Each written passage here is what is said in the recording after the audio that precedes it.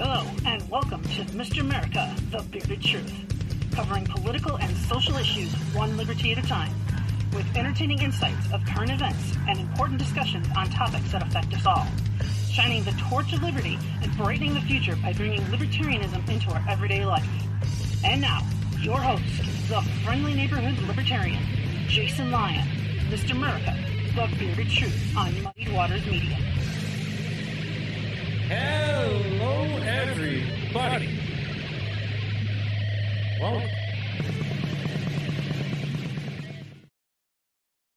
Welcome. It's Monday night, which means that we're back here again. And if you guys missed it, I was the last one to run a show. But the good news is we've got a full week lined up for us. This week, you of course have me coming on tonight, Mr. America, The Bearded Truth, Jason Lyon. I've got a wonderful guest, David Fite, who's been fighting the good fight, pun entirely intended. For years, he's been helping sculpt and change the future of America, and of course, every campaign and every person that he's personally been involved and engaged with. Tomorrow night, we have Spike Cohen and Matt Wright, Traversing the Muddy Waters of Freedom. Amazing. Wednesday night, we'll have My Fellow Americans with Spike Cohen. And Thursday, we're not going to have the writer's block, and I'm sorry about that, because we're going to have the Muddied Zoom. So if you guys have not already, you guys got to get over there to anchor.fm/muddywaters/subscribe. So, before I bring on the guests, before we dive into all of this, got to say thank you to Matt and Spike for continuing to give me another platform to come out here to give you guys my views, my stances, my opinions, and my thoughts on the different topics that we do cover here. It's amazing to be able to have this opportunity, and I'm so grateful for that each and every week that we're here. You guys are hearing this, whether you guys are hearing this on Facebook, on YouTube, on Twitch, on Float, on Twitter, wherever it is that you're seeing us live, we appreciate you and love you deeply, and thank you for interacting with those posts, with those streams, wherever you guys are. Appreciate it so much. Or if you're hearing this later on in the podcast, taking us on the go, thank you. We're on each and every one of your favorite ones, and of course Anchor is the main host, so make sure you guys are subscribing to us over there, which is where you can drop comments, leave voice messages for Matt and Spike for their show on Tuesday nights. You can go there to anchor.fm/muddywaters. And as I've already said, if you guys have not joined in to the subscribing base to get the exclusive content from the Muddied teams, from Spike, from Matt, from myself, and from everybody, make sure you guys get on over there to anchor.fm/muddywaters/subscribe, where you'll be a part of the exclusive group and get the email invitation for this Thursday night to join the Muddied Zoom, where you get to hang out with us, have a good conversation, chat it up, ask your questions, and be a part of the Muddied team. And of course, if you're looking to get Muddied Waters gear, head on over to muddywatersmedia.com/store. I don't have any of the shirts on right now. I've got my Mr. America shirt, which potentially may be coming on there here in a little bit, but there's plenty of other great merchandise where you can be repping it on your phone, you can be wearing it on your neckerchief, on your mask, you can wear it on your shirt. It's a beautiful, beautiful thing when you're repping one of the greatest companies out there, giving you independent news in a world where the media, it just isn't giving it to you right. I want to give a couple quick shout outs to a couple of our sponsors for tonight's show. Kelsey Lyon Designs. If you're looking for a graphic designer, somebody who's going to revolutionize your campaign, your website, your branding, your company, or just looking to take your party invitations to the next level, KelseyLyonDesigns.com. She's going to take care of you in a way that you've never been taken care of before, and it's amazing. So make sure you guys go over there to KelseyLyonDesigns.com. Use the code MuddiedWaters to get 10% off. The Royal Green series by Jack Casey. It's a story of authoritarians and revolutionaries, a young man and a woman seeking independence and meaning in a kingdom on the brink of civil war. Romance, espionage, action, and psychological drama, elements of horror and mystery, and spirituality as well. Dark fantasy with magical realism and libertarian overtones. Themes of forgiveness and redemption.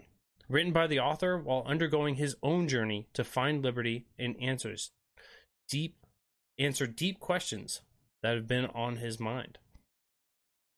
And a newest sponsor Nug of Knowledge. Get on over there to Nug of Knowledge. Use the code Mr. Bearded Truth. You're going to 10% off. So this is one of those.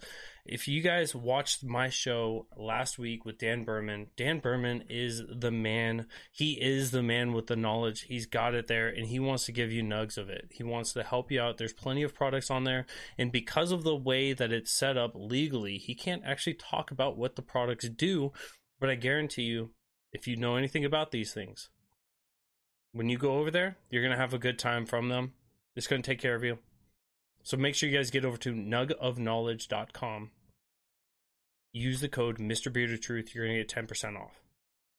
You guys can also head on over to taxationistheft.info. Use the code Mr. Bearded Truth there as well. You're going to get 10% off the merch there, where you could be going out there and letting everyone know. Letting all those statists know that taxation is in fact theft. You can start off those conversations being defensive and working at a way of breaking through to some people to understanding that taxation is merely taking from people. And it's not right. We learn this in kindergarten. We learn this at a young age, that you don't take people, don't hurt people, and don't take their stuff. And it's time that we apply that to our own politics. And so you can take this stuff by going to taxationistheft.info and use the code Mr. Bearded Truth, and you'll get 10% off that merch as well. So, without further ado, I got to bring on the man, the myth, the legend, David Feit. He has been working on campaigns. He's been working with his podcast. He's been engaging on all the different social medias and is a wonderful, wonderful guy, a wealth of knowledge. And truly, I've seen him interact with people across the spectrum, and just a man that exudes empathy and is able to reach out to people and have those conversations and really break down some of those barriers for them. And so I'm excited for this tonight. I've got the man on. He's going to talk to us about the praxis of liberty, the idea that we don't just talk about it, the idea that we just don't fight on political issues about it, but we actually exude these things in our own personal lives in order to give people the understanding that these things work. So without further ado, we have the man himself, David Feit. Hey, how's it going, man? It's going great. Thanks for having me on. Oh, absolutely. I'm so glad that you're here, and I'm glad that we're. I had to go grab the hat. Yeah. So as you guys can see, I don't want to knock David too much, but he's got version 1 of the hat. I've got version 2, so you guys can get the old version, or you guys can get with the with the new times, with the 2022, if you will. He takes it off. He's like, no, I'm not about this life. It's like the reflection from the light is bothering me. It's just shining. Also, I don't actually like how I look in hats. Yeah, I struggle with it too. Like, I got it and I was like, babe, can I bend it? And she was like, don't bend it yet. I'm like, can I bend it? Don't bend it. So I'm right there with you. Jacob Blaze is in the comment section. I've already been accused of murdering Betty White. It's 2022, starting off in a great way. I'm so excited for this. And just, we talked about this last week, of course, but now we also have, forgot his name, Bob Saget. Bob Saget is also gone early in 2022. What a way to start off this year. So, David, do you have any good news for us to start off 2022? Yeah, nothing that can combat Bob Saget and Betty White. Bro, it really was an interesting way to kick it off. New Year's didn't really feel like New Year's this time around. Didn't. I don't know. That week is always really weird to me because like Christmas is pretty much my favorite, has always been my favorite holiday. Then my birthday is December 29th, and then New Year's. Related. So, thank you. So it's always like a really weird week of just like all of you've got the family bullshit, then I turn a year older, and then the world turns a year older, like all the nostalgia, all the bullshit kind of crammed into one week. And this year was just really strange. It was my 25th birthday, just like a milestone, or supposed to be, and I just kind of like chilled, and I don't know, it's weird. For your 25th birthday, that is the year that if you're a single unmarried man, that's when your insurance drops off drastically. Like, the cost of it. That's the only thing that's great about the 25th 25th anniversary of you being alive, of you going around the world or the sun 25 times, at least in my opinion. But it kind of sucks because I feel like as we get older, it becomes more mundane with the birthdays, and so maybe for your 26th, we'll figure something out. We'll make it a big shindig. Holy smokes, I can't even talk tonight. This is 2022 is the year that Jason can't talk. So exciting stuff. I'll work on that. So I talked a little bit. I briefly touched on you campaigning and you having a podcast, and so I want to know. I want to hear what are some of your highlights. What are some of the things, because I've heard your name be affiliated with some of the campaigns out there that are doing great and beautiful things, and so I want to know what is it that David Fite is doing. What campaigns have you worked on, and how can we take David Fite into the future to help fight in future campaigns? Like, how can I market you? Wow. So at the moment, I have an unofficial position on Tom Queter's campaign, Tom52.com. I was the fundraising director. I was kind of half fundraising director, half deputy campaign manager, and then I've been just kind of replacing myself on those roles and stepping back to more an advisor role, because I will actually I'm selling out for about a month. I'm going to be going to Texas and knocking doors for a Republican campaign, because they're going to pay me more than anyone else in politics has paid me up to this point. So I'm going to go do that. Yeah. But then I will most likely be back either to help out Larry Sharpe and Tom Queter, or there is a gubernatorial race going on in Maine this year that I'm very excited about, because it started off as just a ballot access campaign. Mostly, it's the campaign that has to be run for them to keep ballot access. They need 5%. So their the main vice chair, Harrison Kemp, was going to run, and we were hoping for 5-10% somewhere in there. And then both of his opponents started just bombing interviews, bombing like just many of the important talking points in Maine.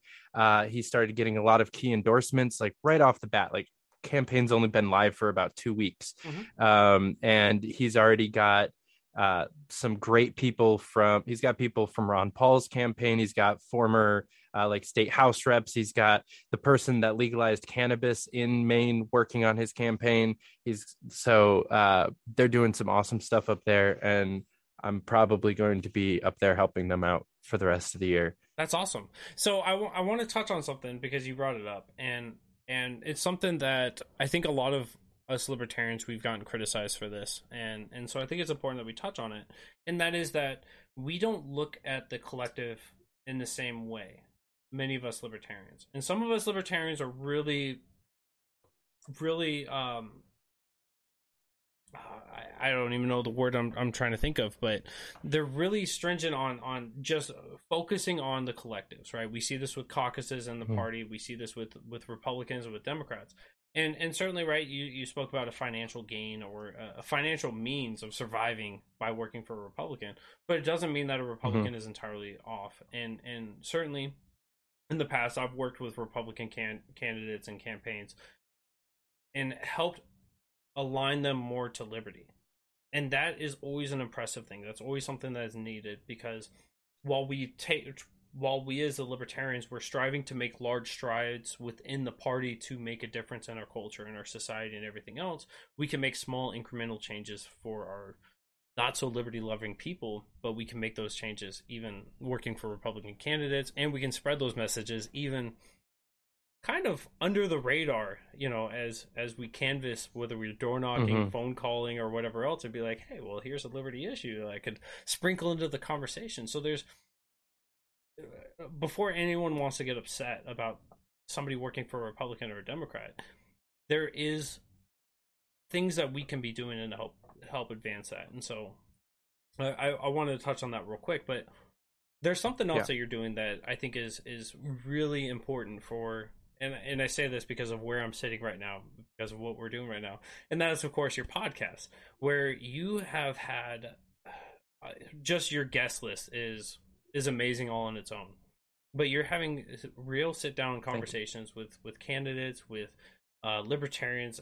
You recently had me on, which that's peak right there. Highlight, yeah, right there.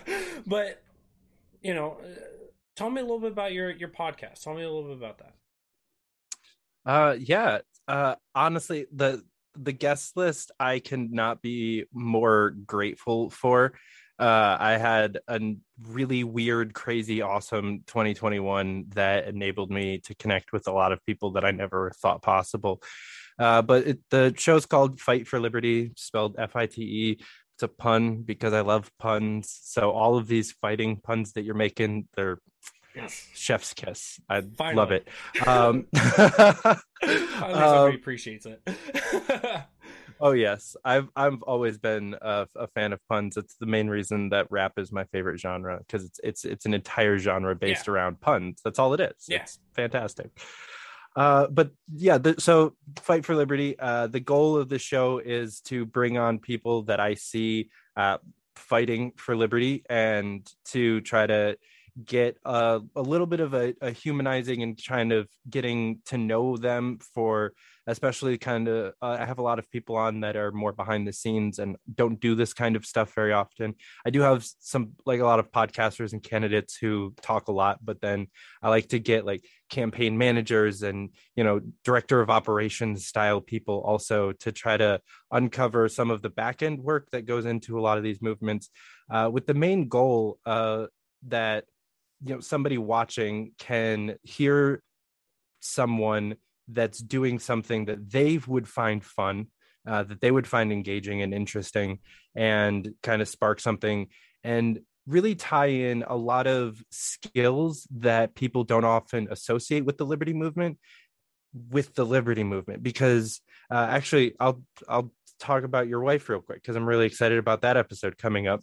I want to talk about using graphic design and marketing and branding for liberty, for activists, because we need logos and branding and that kind of stuff, the stuff that people often just associate with business marketing. We need all that for our PACs, for our organizations, for our state parties, for our candidates, and that's a skill set that a lot of people that are joining the party and joining the movement aren't getting tapped into. They might do that kind of stuff professionally or as a hobby and not realize how desperately necessary it is for the liberty movement.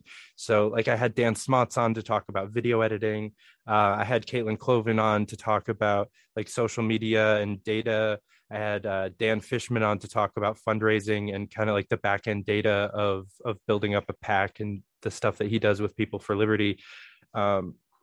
With kind of the hope that I ignite something in my viewers that, they go, oh, I want to kind of maybe try that out, see if I can help somebody out with that. Yeah, no, that's amazing. And I love the name drops there. Fantastic people through and through. And you had mentioned branding, and this is something that a lot of people miss, is like, what is the importance of branding? And it's more than just pictures. It's more than just logos. It's more than just having like a vibe on your website. It's, all of us have our different things, right? And you just spoke about what your podcast was with your branding, right? Of being able to attach people to different aspects of what libertarianism is, how to connect things together to help promote that, to give people the first step into liberty or opportunities to grow with that.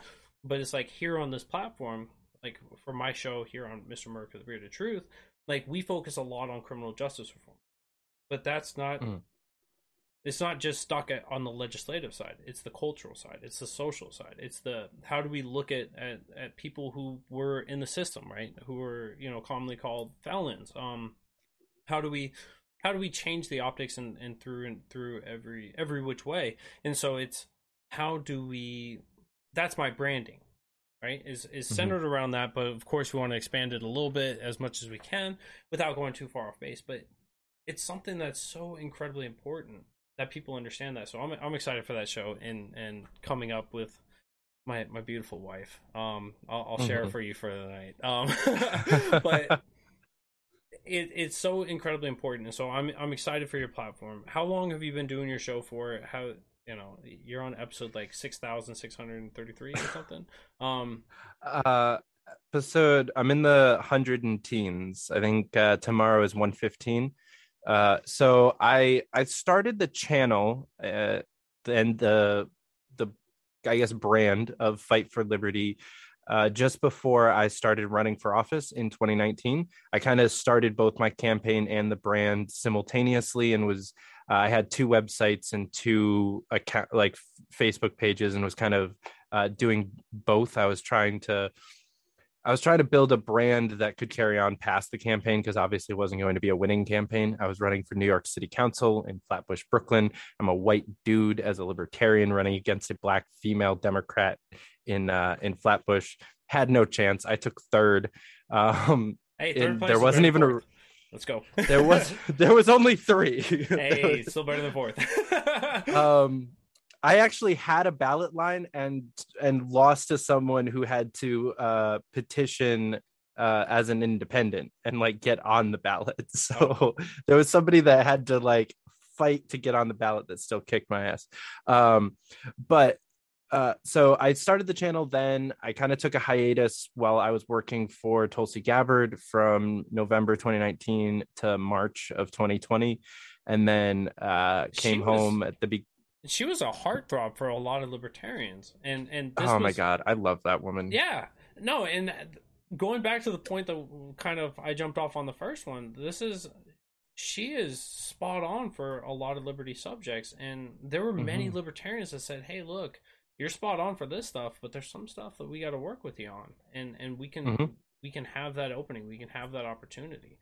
And so, once again, it's like ignore the things that we don't have common ground on, and try to weasel our way on those and work our way into making change there. But there's a lot of goodness that was there in Tulsi Gabbard. I mean, the way that she roasted our current vice president, everybody remembers that iconic mic drop. Oh yeah.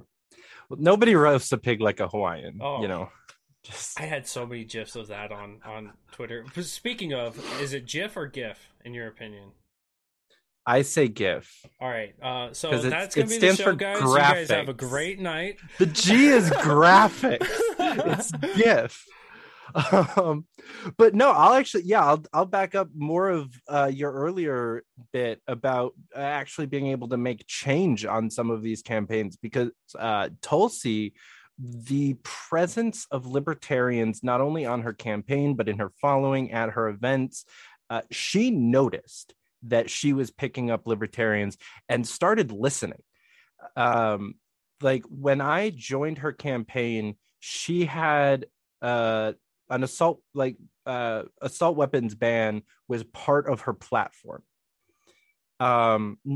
Between October of 2019 or so, September, October, when I joined the campaign, till the end, we got her to take that platform off of her website, then change her opinion on the actual policy plank, and eventually get her to not only disagree with like pushing it, but disagree with like defending it.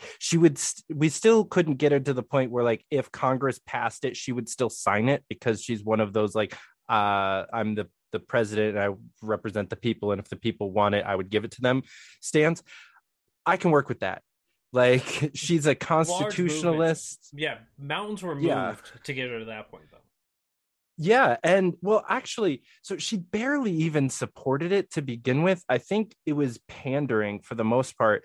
When the assault weapons ban went through Congress, she did end up co-sponsoring it, but she was the last co-sponsor and the last vote on the bill, and got lambasted by her constituency for hesitating. She's from Hawaii, is a very anti-gun culture. Yeah. Like, they leave their doors unlocked. No one has a gun. No one hurts people. They're nice people. They don't need guns. It's just not part of their culture.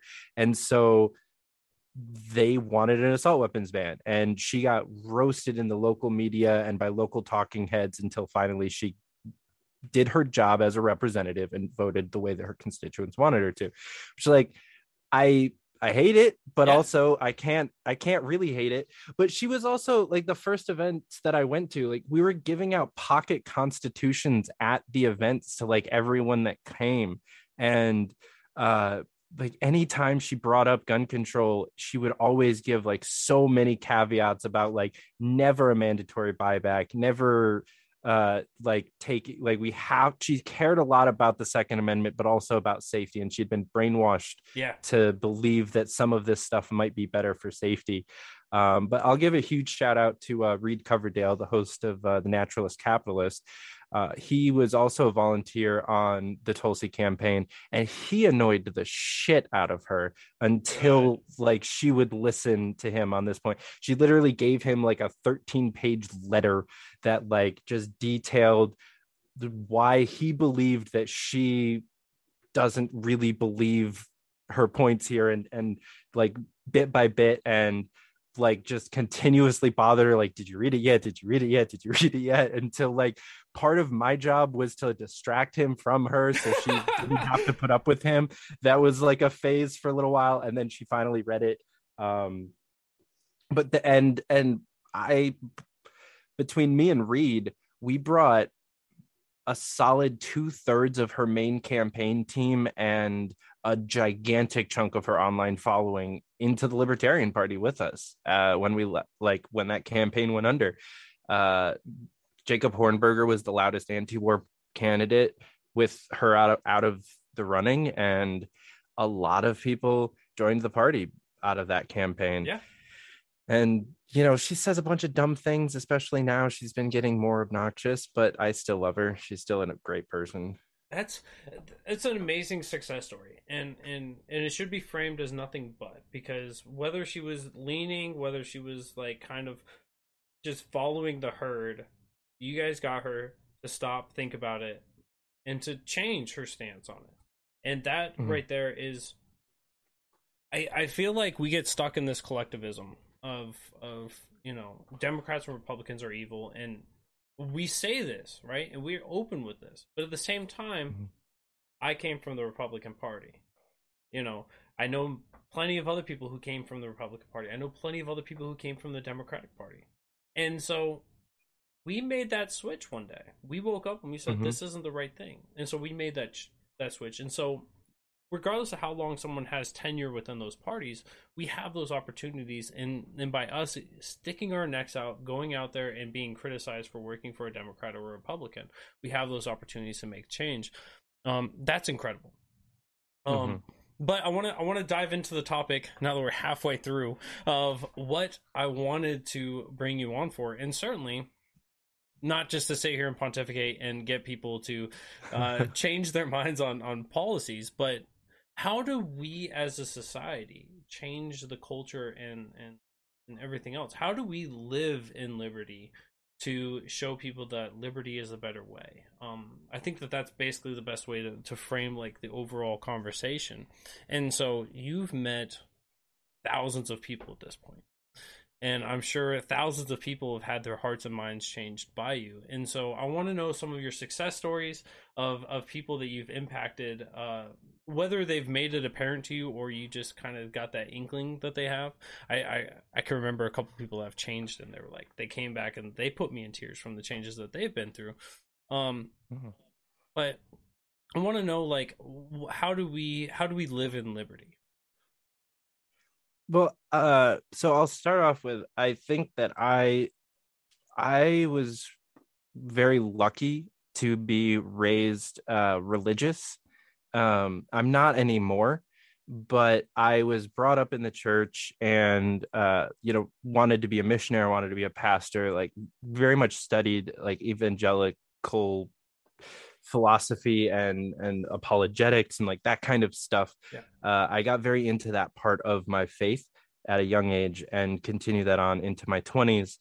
And I think that transfers over very well into libertarianism. I think that there is a political ideology called libertarianism, and I think there's a life philosophy called libertarianism, and they're not quite the same. And not a whole lot of people in the party actually believe in the life philosophy. But I think a lot of people in the country do. Most of those people are extremely apolitical, and a chunk of them probably know of the Libertarian Party and hate it. Yeah, for good reason. Yes, I won't shit on the LP too much in this, but I feel like the last couple guests I've had, we've had like a small segment where we just shit on the LP. It's Oh, completely oh okay. yeah, Berman and I are in a very very similar camp at the moment of anti LP. Um, but yeah, so I think that a lot of the things that you learn growing up in church are applicable to libertarianism, like the simplicity of it, of just living life, messaging slowly and methodically to the people around you, showing people that what they've heard about libertarians and what they've heard about anarchy and what they've heard about our ideology is not true. And we that's going to take time, and it takes kind of a breakdown of a lot of built up brainwashing. And so I think the you asked about success stories, and I'll speak on probably my favorite, which happened last year. I literally just met a girl on Twitter.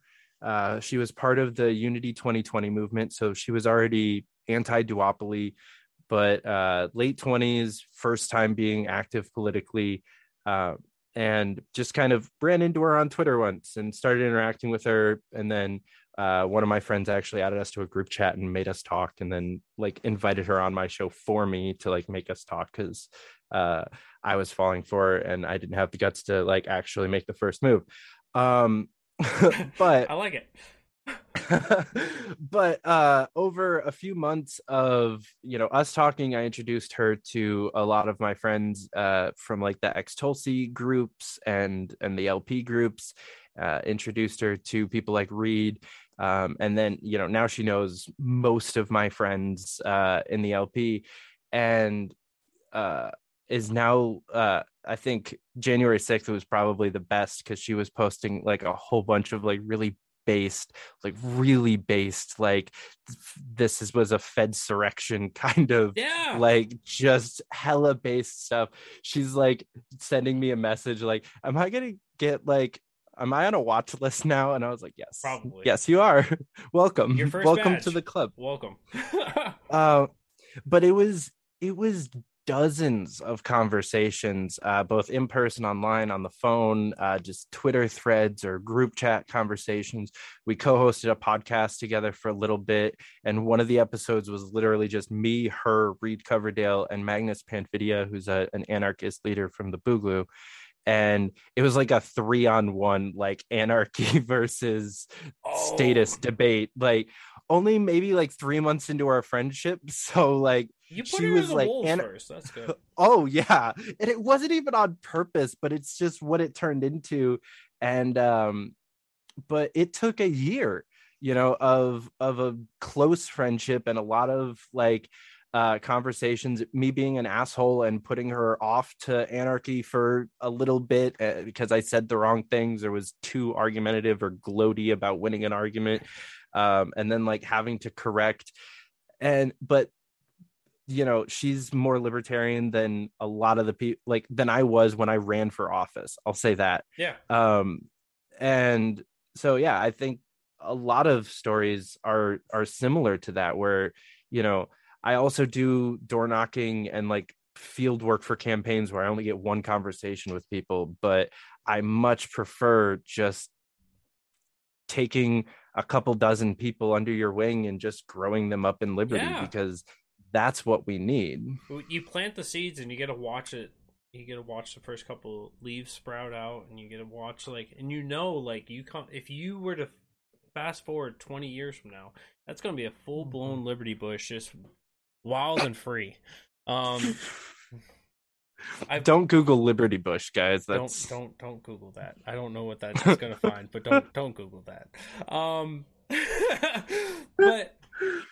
But those are the things, right? Is like when you have those reoccurring encounters, and I want to share with you one of mine. And so this was early on, before I was a libertarian. Before I was a libertarian, I was a huge advocate of healthcare, right? I've spoken about certificate need on this show. I've spoken about ways of breaking down barriers to move us towards a more free market healthcare system, so we can break down those barriers. And I had a follower from Arizona, and she was a healthcare, universal healthcare for all advocate. She was a Bernie bro, and that was her stance. And so over the course, kind of like what you're saying, I took her under my wing, and we had like a lot of one-on-one conversations. And it finally happened, probably around like 5 or 6 months later.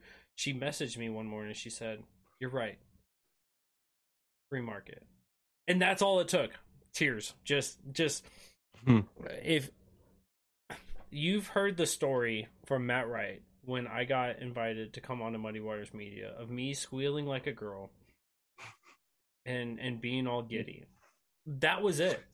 That was me, because I had made such an impact for somebody just on the political side. Now, not even changing up the way that she functions in her day to day, but I chipped away and I changed that one stance, and now potentially broke the dam. Right? How much further is she going to come to the side of liberty in future things? How much more is she going to come to me? And she did come to me for a lot of other conversations, and we had some progress there as well. But it was that first thing, and that will always be like the person that I think of. I still remember it was on Periscope, and it was Aspen. That was her Twitter handle. And so I'll always remember Aspen, because it was like that big success story of changing someone's perspective on something.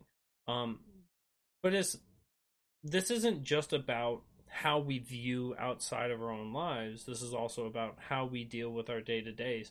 And you had spoke about it, and you had said, like, it's those radical anarchists. It's those radical people that don't vote, that aren't engaged with politics. I have a couple great friends down here that I watch them. I love them. They're incredibly successful in their businesses. Incredibly successful. I think it's weird that I would say, like, they have a better chance of being successful in their businesses than a statist, than even libertarians, than just a regular run-of-the-mill libertarians, because they go, their mindset is changed for, this is the way I survive, and this is what I'm going to do to be successful. And so they are changing, they're adapting, they're innovating, because they know that they can't just say, I'm going to expect somebody else to make the change for us, such as the political process, right? And they're applying the non-aggression principle to business. They're not being, to use a commie term, they're not like being exploitative in their business models most of the time. They're trying to help people, provide a service, and make a living out of it, and just kind of do a thing instead of they're not part of that evil big business, whatever. Even if they are successful and it's a fairly large business, they're not doing any of the nasty things that end up destroying companies in the end. And and best believe, like, whenever they hear subsidy coming their way, they're like, fuck no.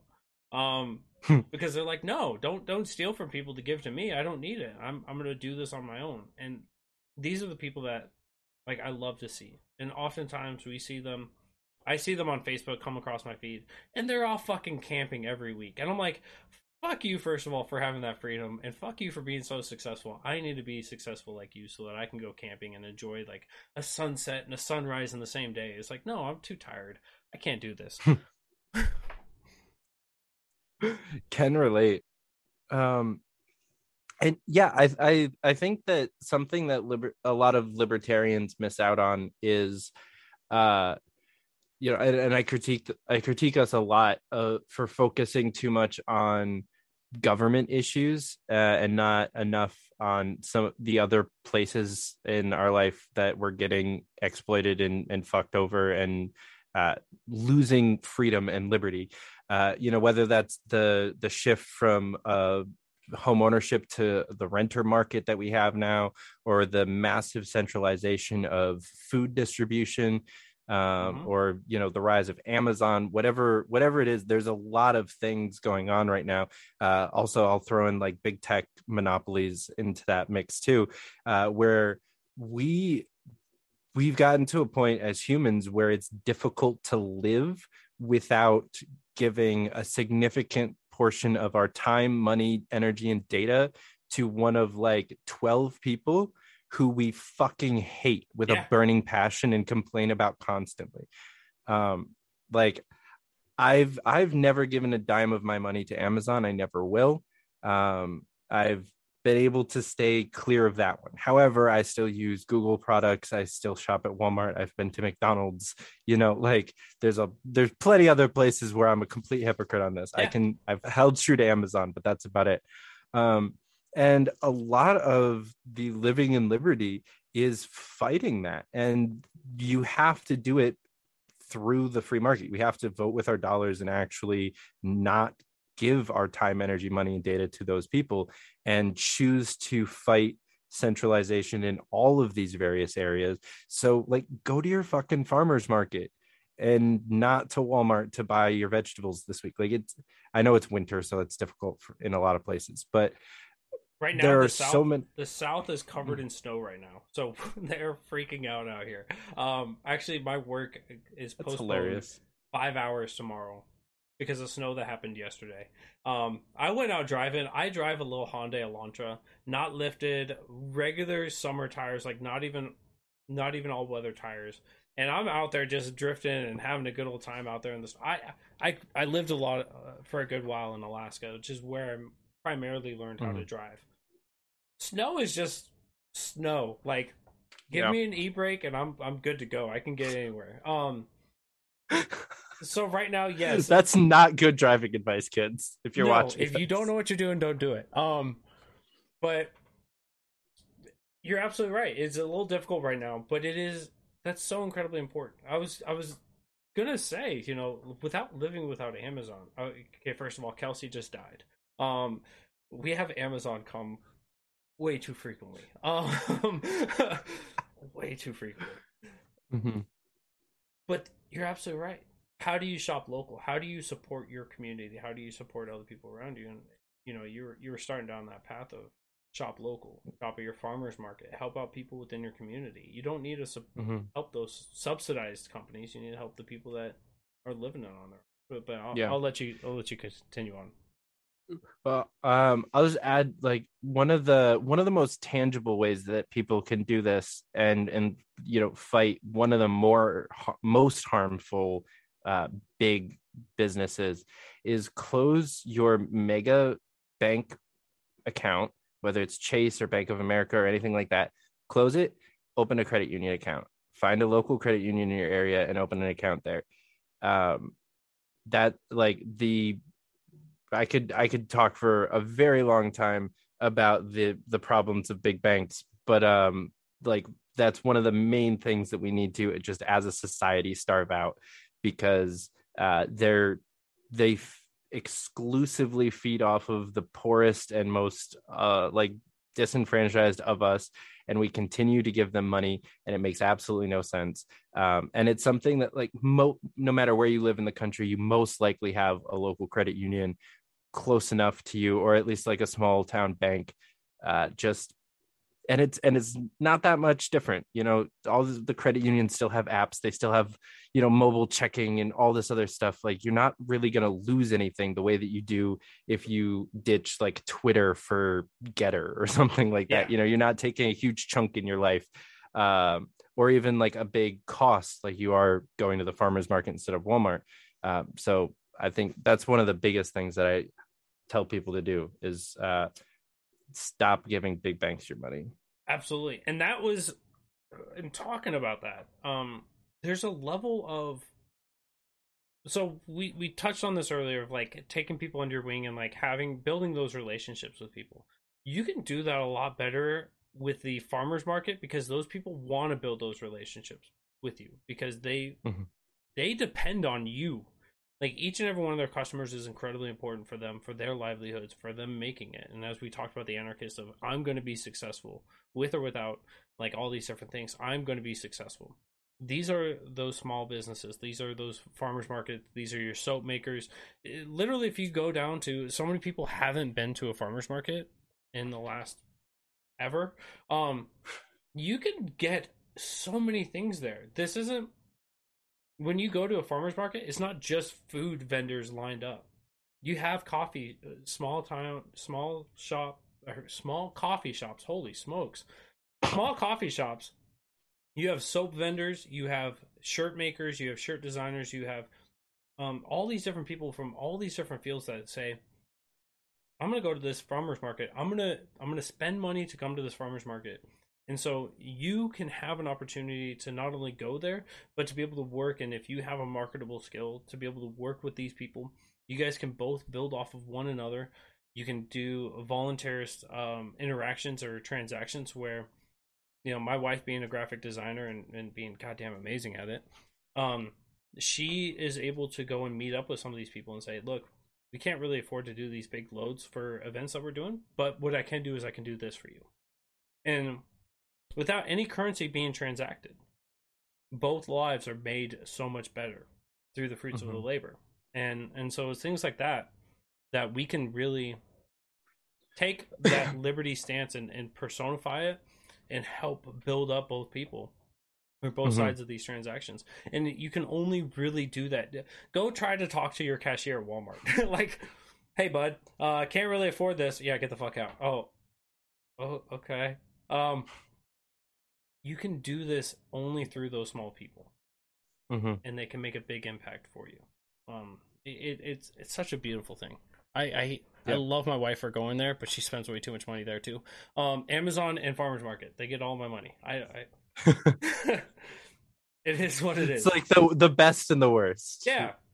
Oh, there's no in between with us. We're not going to like the middle sized markets. We're either going to like big guy like Amazon, we get everything, or we go to little guy and we get like fruits, vegetables, and we get all these things. And my wife has made so many beautiful. I'm the introvert. I don't leave this house. This is my sanctuary. This is my fort. I don't leave.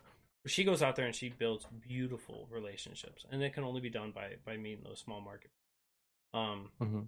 But yeah, what else? Yeah, what else? Well, I was gonna say, just to bring the conversation back full circle to the talent and skills that aren't normally associated with liberty.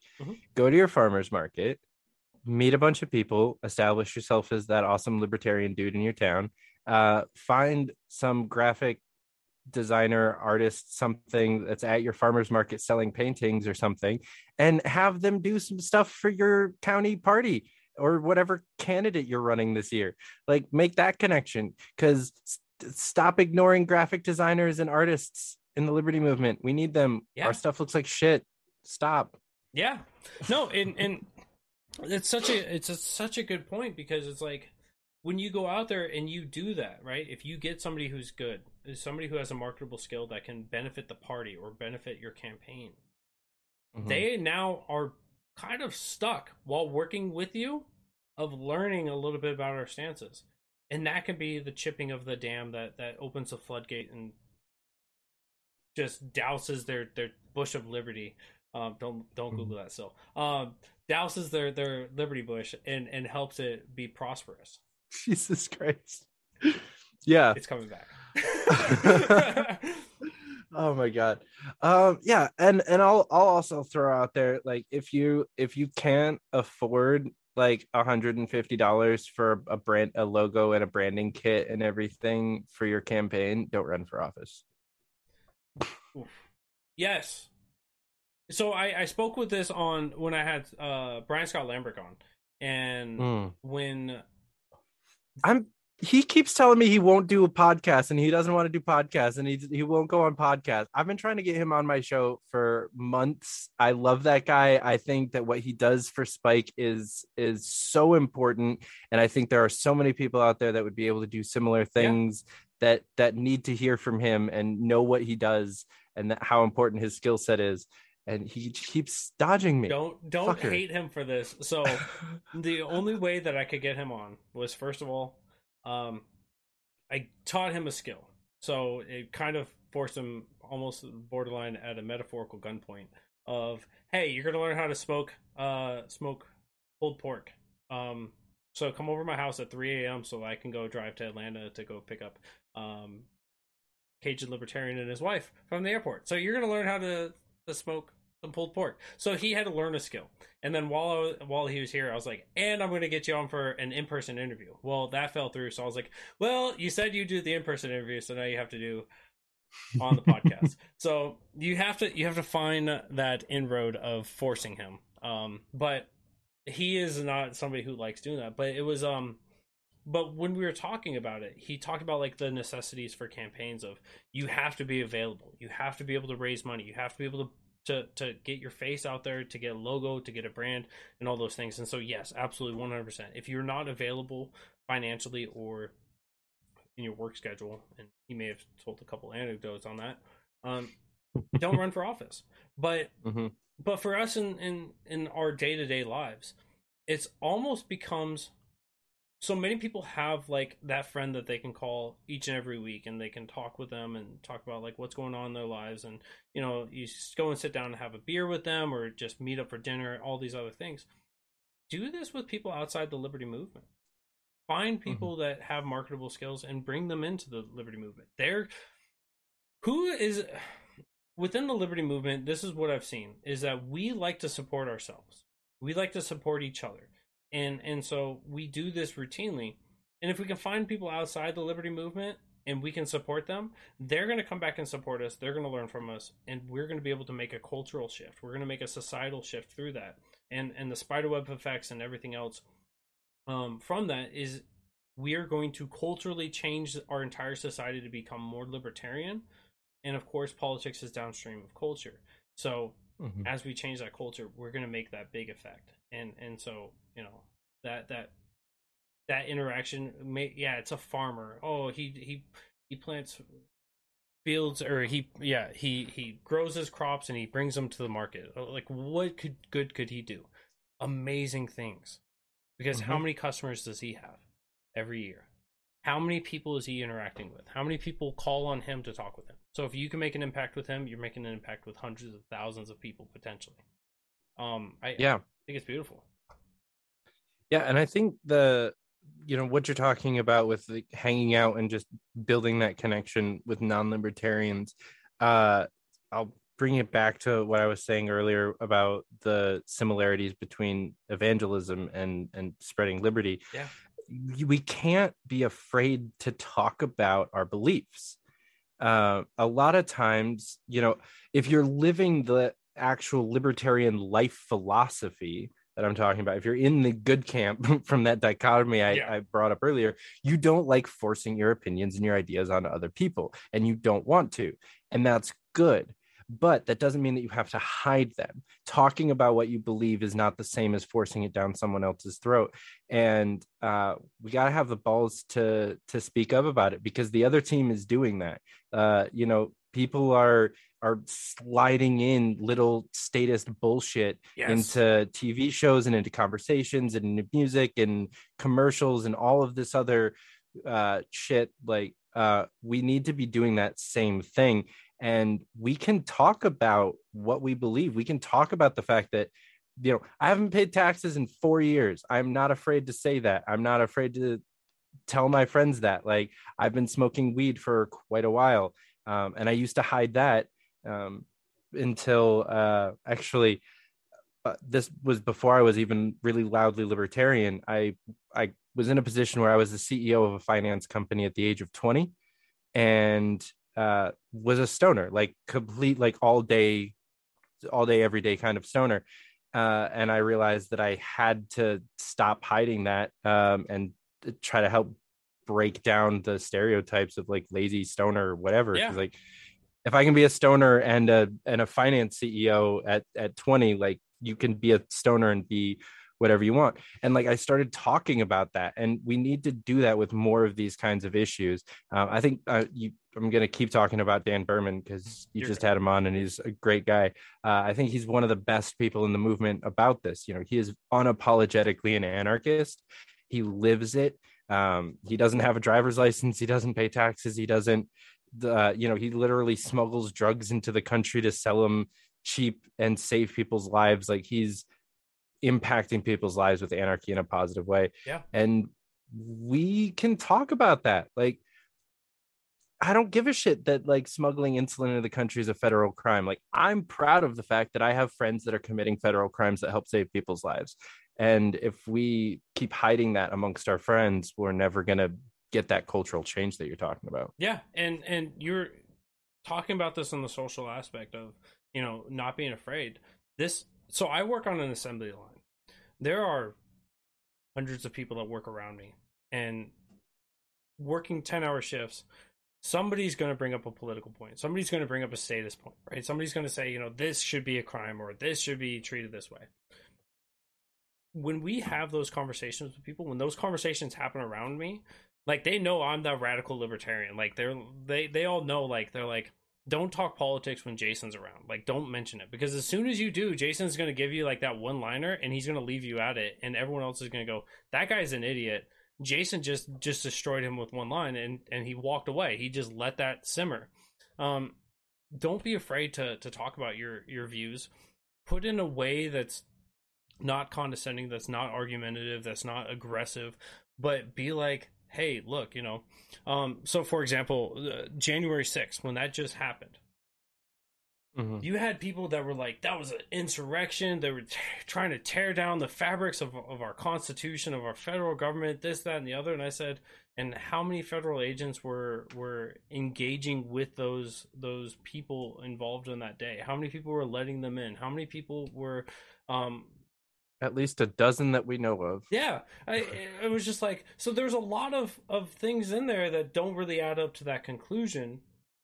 But I'll let you figure that out. And you know, I walk away and I go back to doing my job, and they go, well, you know, it just gets them stuck. And so that's what we have to do. Don't be afraid to point out like the clear contradictions of what's being said. If it really was an insurrection, if it really was them trying to tear down our entire nation, I'm pretty sure Ashley Babbitt wouldn't be the only person that was shot that day. You know, was it bad? In some ways, yeah, because they were trying to fight for one status over another status, one gun grabber over another gun grabber, one guy who wanted to increase the cost of living over another guy that wanted to increase the cost of living, one guy that wanted to go ahead. Sorry, I was gonna say one New York Democrat over another New York Democrat. Yeah, like you just wanted to pick a team. Like, there's a lot of bad things there, but at least me personally, I am still a fan of the Jeffersonian idea that every 20 years or so, we need to remind the people in power who gave them that power. And so we can't be ashamed of our views. We can't be apologetic for our views, but we have to be able to get out there and spread it. And so now I have people on the line that are like, I won't talk to you publicly about this because I don't want to be shamed for it, for how stupid I sound, but I want to know, what is the libertarian answer on this? What is the solution on this? What is the history of this? And the one thing that libertarians are grotesque about is that we are fucking nerds. We know too much goddamn shit. And we're willing to dump it all on you. So as long as we can get messaging down right, we can create those converts. We can bring people to liberty. And it's only through 100%. Those social interactions. Yeah. And I think when we focus on the actual life philosophy of liberty and we try to bring people to that, it's a lot easier in the end than trying to make someone a libertarian politically. Because if you're battling someone on a political battleground, you have to win them over on, at a minimum, probably at least 7 or 8 key policy planks, depending on where they're coming from. You know, that's at a minimum. That's like a nice constitutional conservative Republican that's like a fan of Rand Paul and Thomas Massey. You've got to break them down on like 6 or 7 issues. Yeah. Then, you know, way more than that, depending on who you are. And you have to fight them logically on each and every one of those issues until they finally realize that they're a libertarian. Where if you're bringing them into just like the actual life philosophy and the non-aggression principle, and like just like you said at the beginning, don't hurt people, don't take their stuff. And then they're going and applying that new life philosophy to all of those platform planks themselves. And then they'll come to you, like you're saying, with those questions of, okay, so there's this, but I kind of think this, and like, what's your take on it? What's the libertarian take on it? And they'll move on those issues, and maybe they'll argue with their statist friend on something. You know, they play devil's advocate in an argument and realize that they like the libertarian stance a little bit better because they talked to you enough to know the libertarian stance and they felt like arguing it that day. Like I've seen that work. That's worked on me on a couple of these issues. So if you're giving them that actual philosophy and then allowing them to apply that to politics, it is so much faster and so much more whole and complete of a transition than if you try to break them down on guns, then taxes, then legalized weed, then cocaine, then heroin. It's so much more tiring that way. Yeah, no, absolutely. And I was thinking of when you were talking about that, I was thinking of, I have a family that, I'm glad that my camera went blurry. I have a family that lives near me. They're activists for the Republican Party. They worked for President Trump's campaign team, through and through. Trump. And I'm not going to knock them for that. But in having conversations with them, I had found a lot of stances that they did agree with the libertarians on until they found out what Trump's stance was.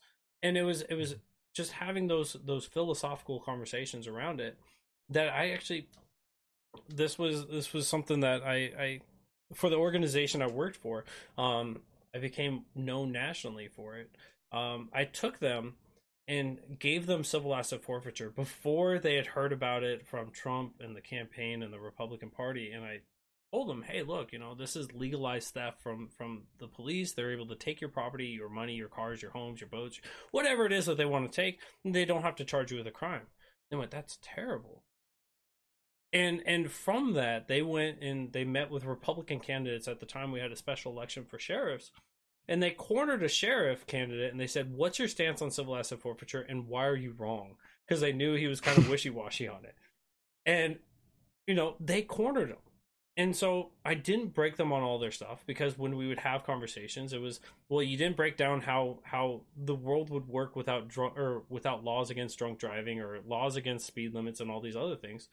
But I got them to change on those one things, and now they're at least more accepting of at least hearing what the libertarian solution is. But yeah, so it's a work.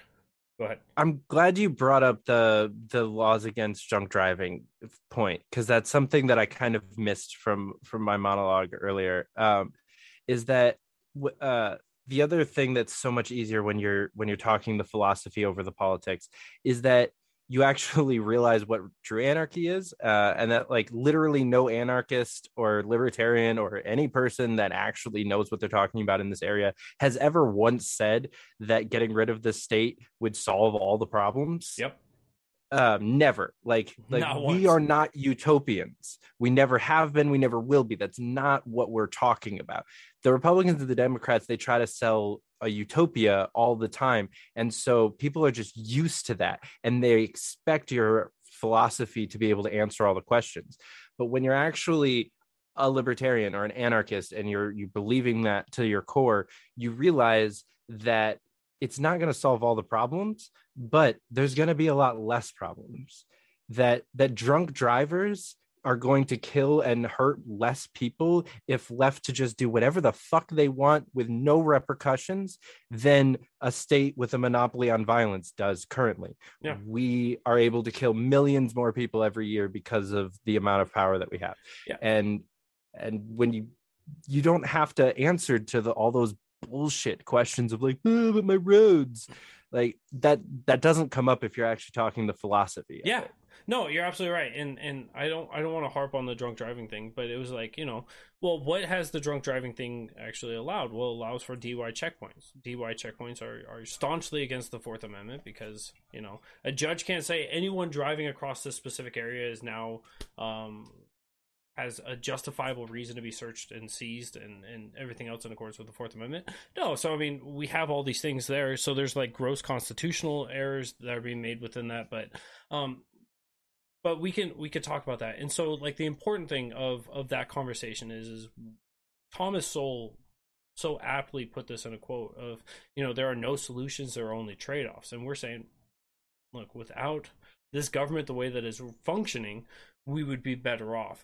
And so we can have some of those conversations there. But really at the end of the day, those are worthless conversations when we have so much more of the state that we want to tackle to begin with, which is why, like, when I go and I talk about school choice and I say, look, let's fund the students, let's not fund the systems, let's not fund the school, the teachers and all these other things, let's fund the students. The students go to a school, and then those teachers, those school districts get paid because they have students there.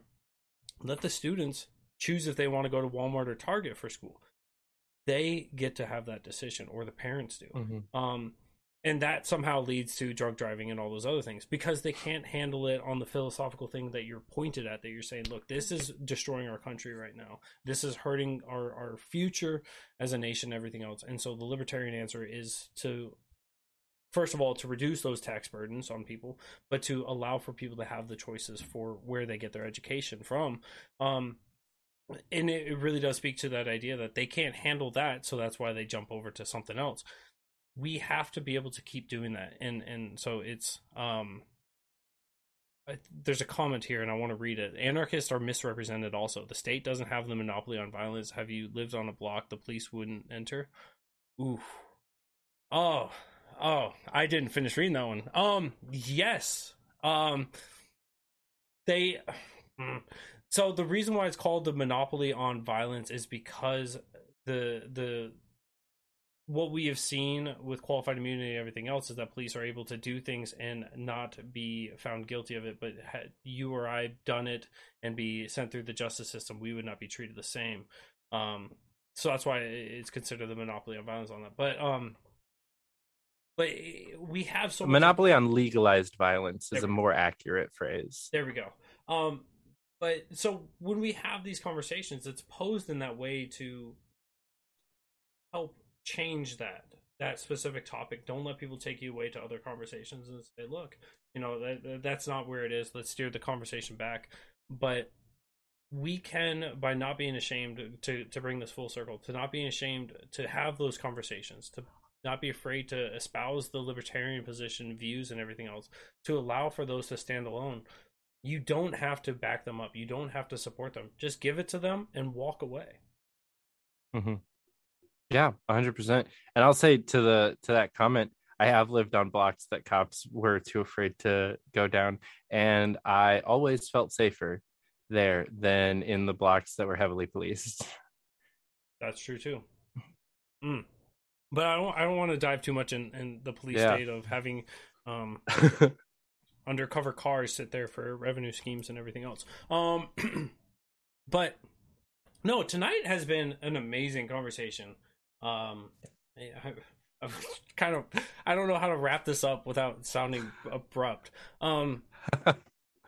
There is so much good bits in here that I hope that if you guys came in late, you guys will go back and watch this. But David, you're an incredible fighter for liberty. One more pun in there before the wrap up. I appreciate it. Yeah, thanks for having me on, dude. This was great. I can't thank you enough for coming on. I'm hopeful that you'll come back again, and I think we've got our next show lined up. Just a matter of getting the timing down for that one. And we'll probably have a litany more because of the different tidbits that you brought up tonight. But it was incredible to be able to have you on this year. You started off, if you guys have not, go over to Fight for Liberty. You can go back and find the episode I was on it. It was an incredible time there. And check out the rest of the lineup on Fight for Liberty. It's a list of heroes, of modern day heroes. All with this man, and I couldn't thank you enough for coming on tonight. Yeah, thanks again. What before I pull the plug, why don't you give us a couple plugs? Where can we find you? What are your Twitter handles, your social medias, everything? Where can we find more David so we can fight a good fight?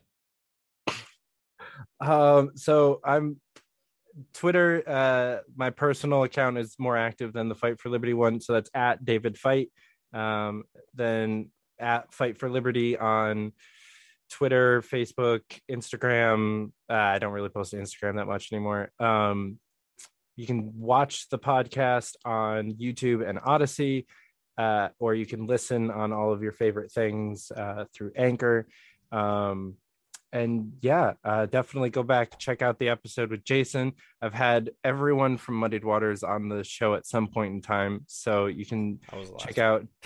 Yeah, he was the last stone in my Muddied Waters Infinity Gauntlet, and it was great. But also some pretty dope people like Glenn Kane Jacobs, Mark Pellegrino, Dave Smith, Scott Horton, Carrie Wedler.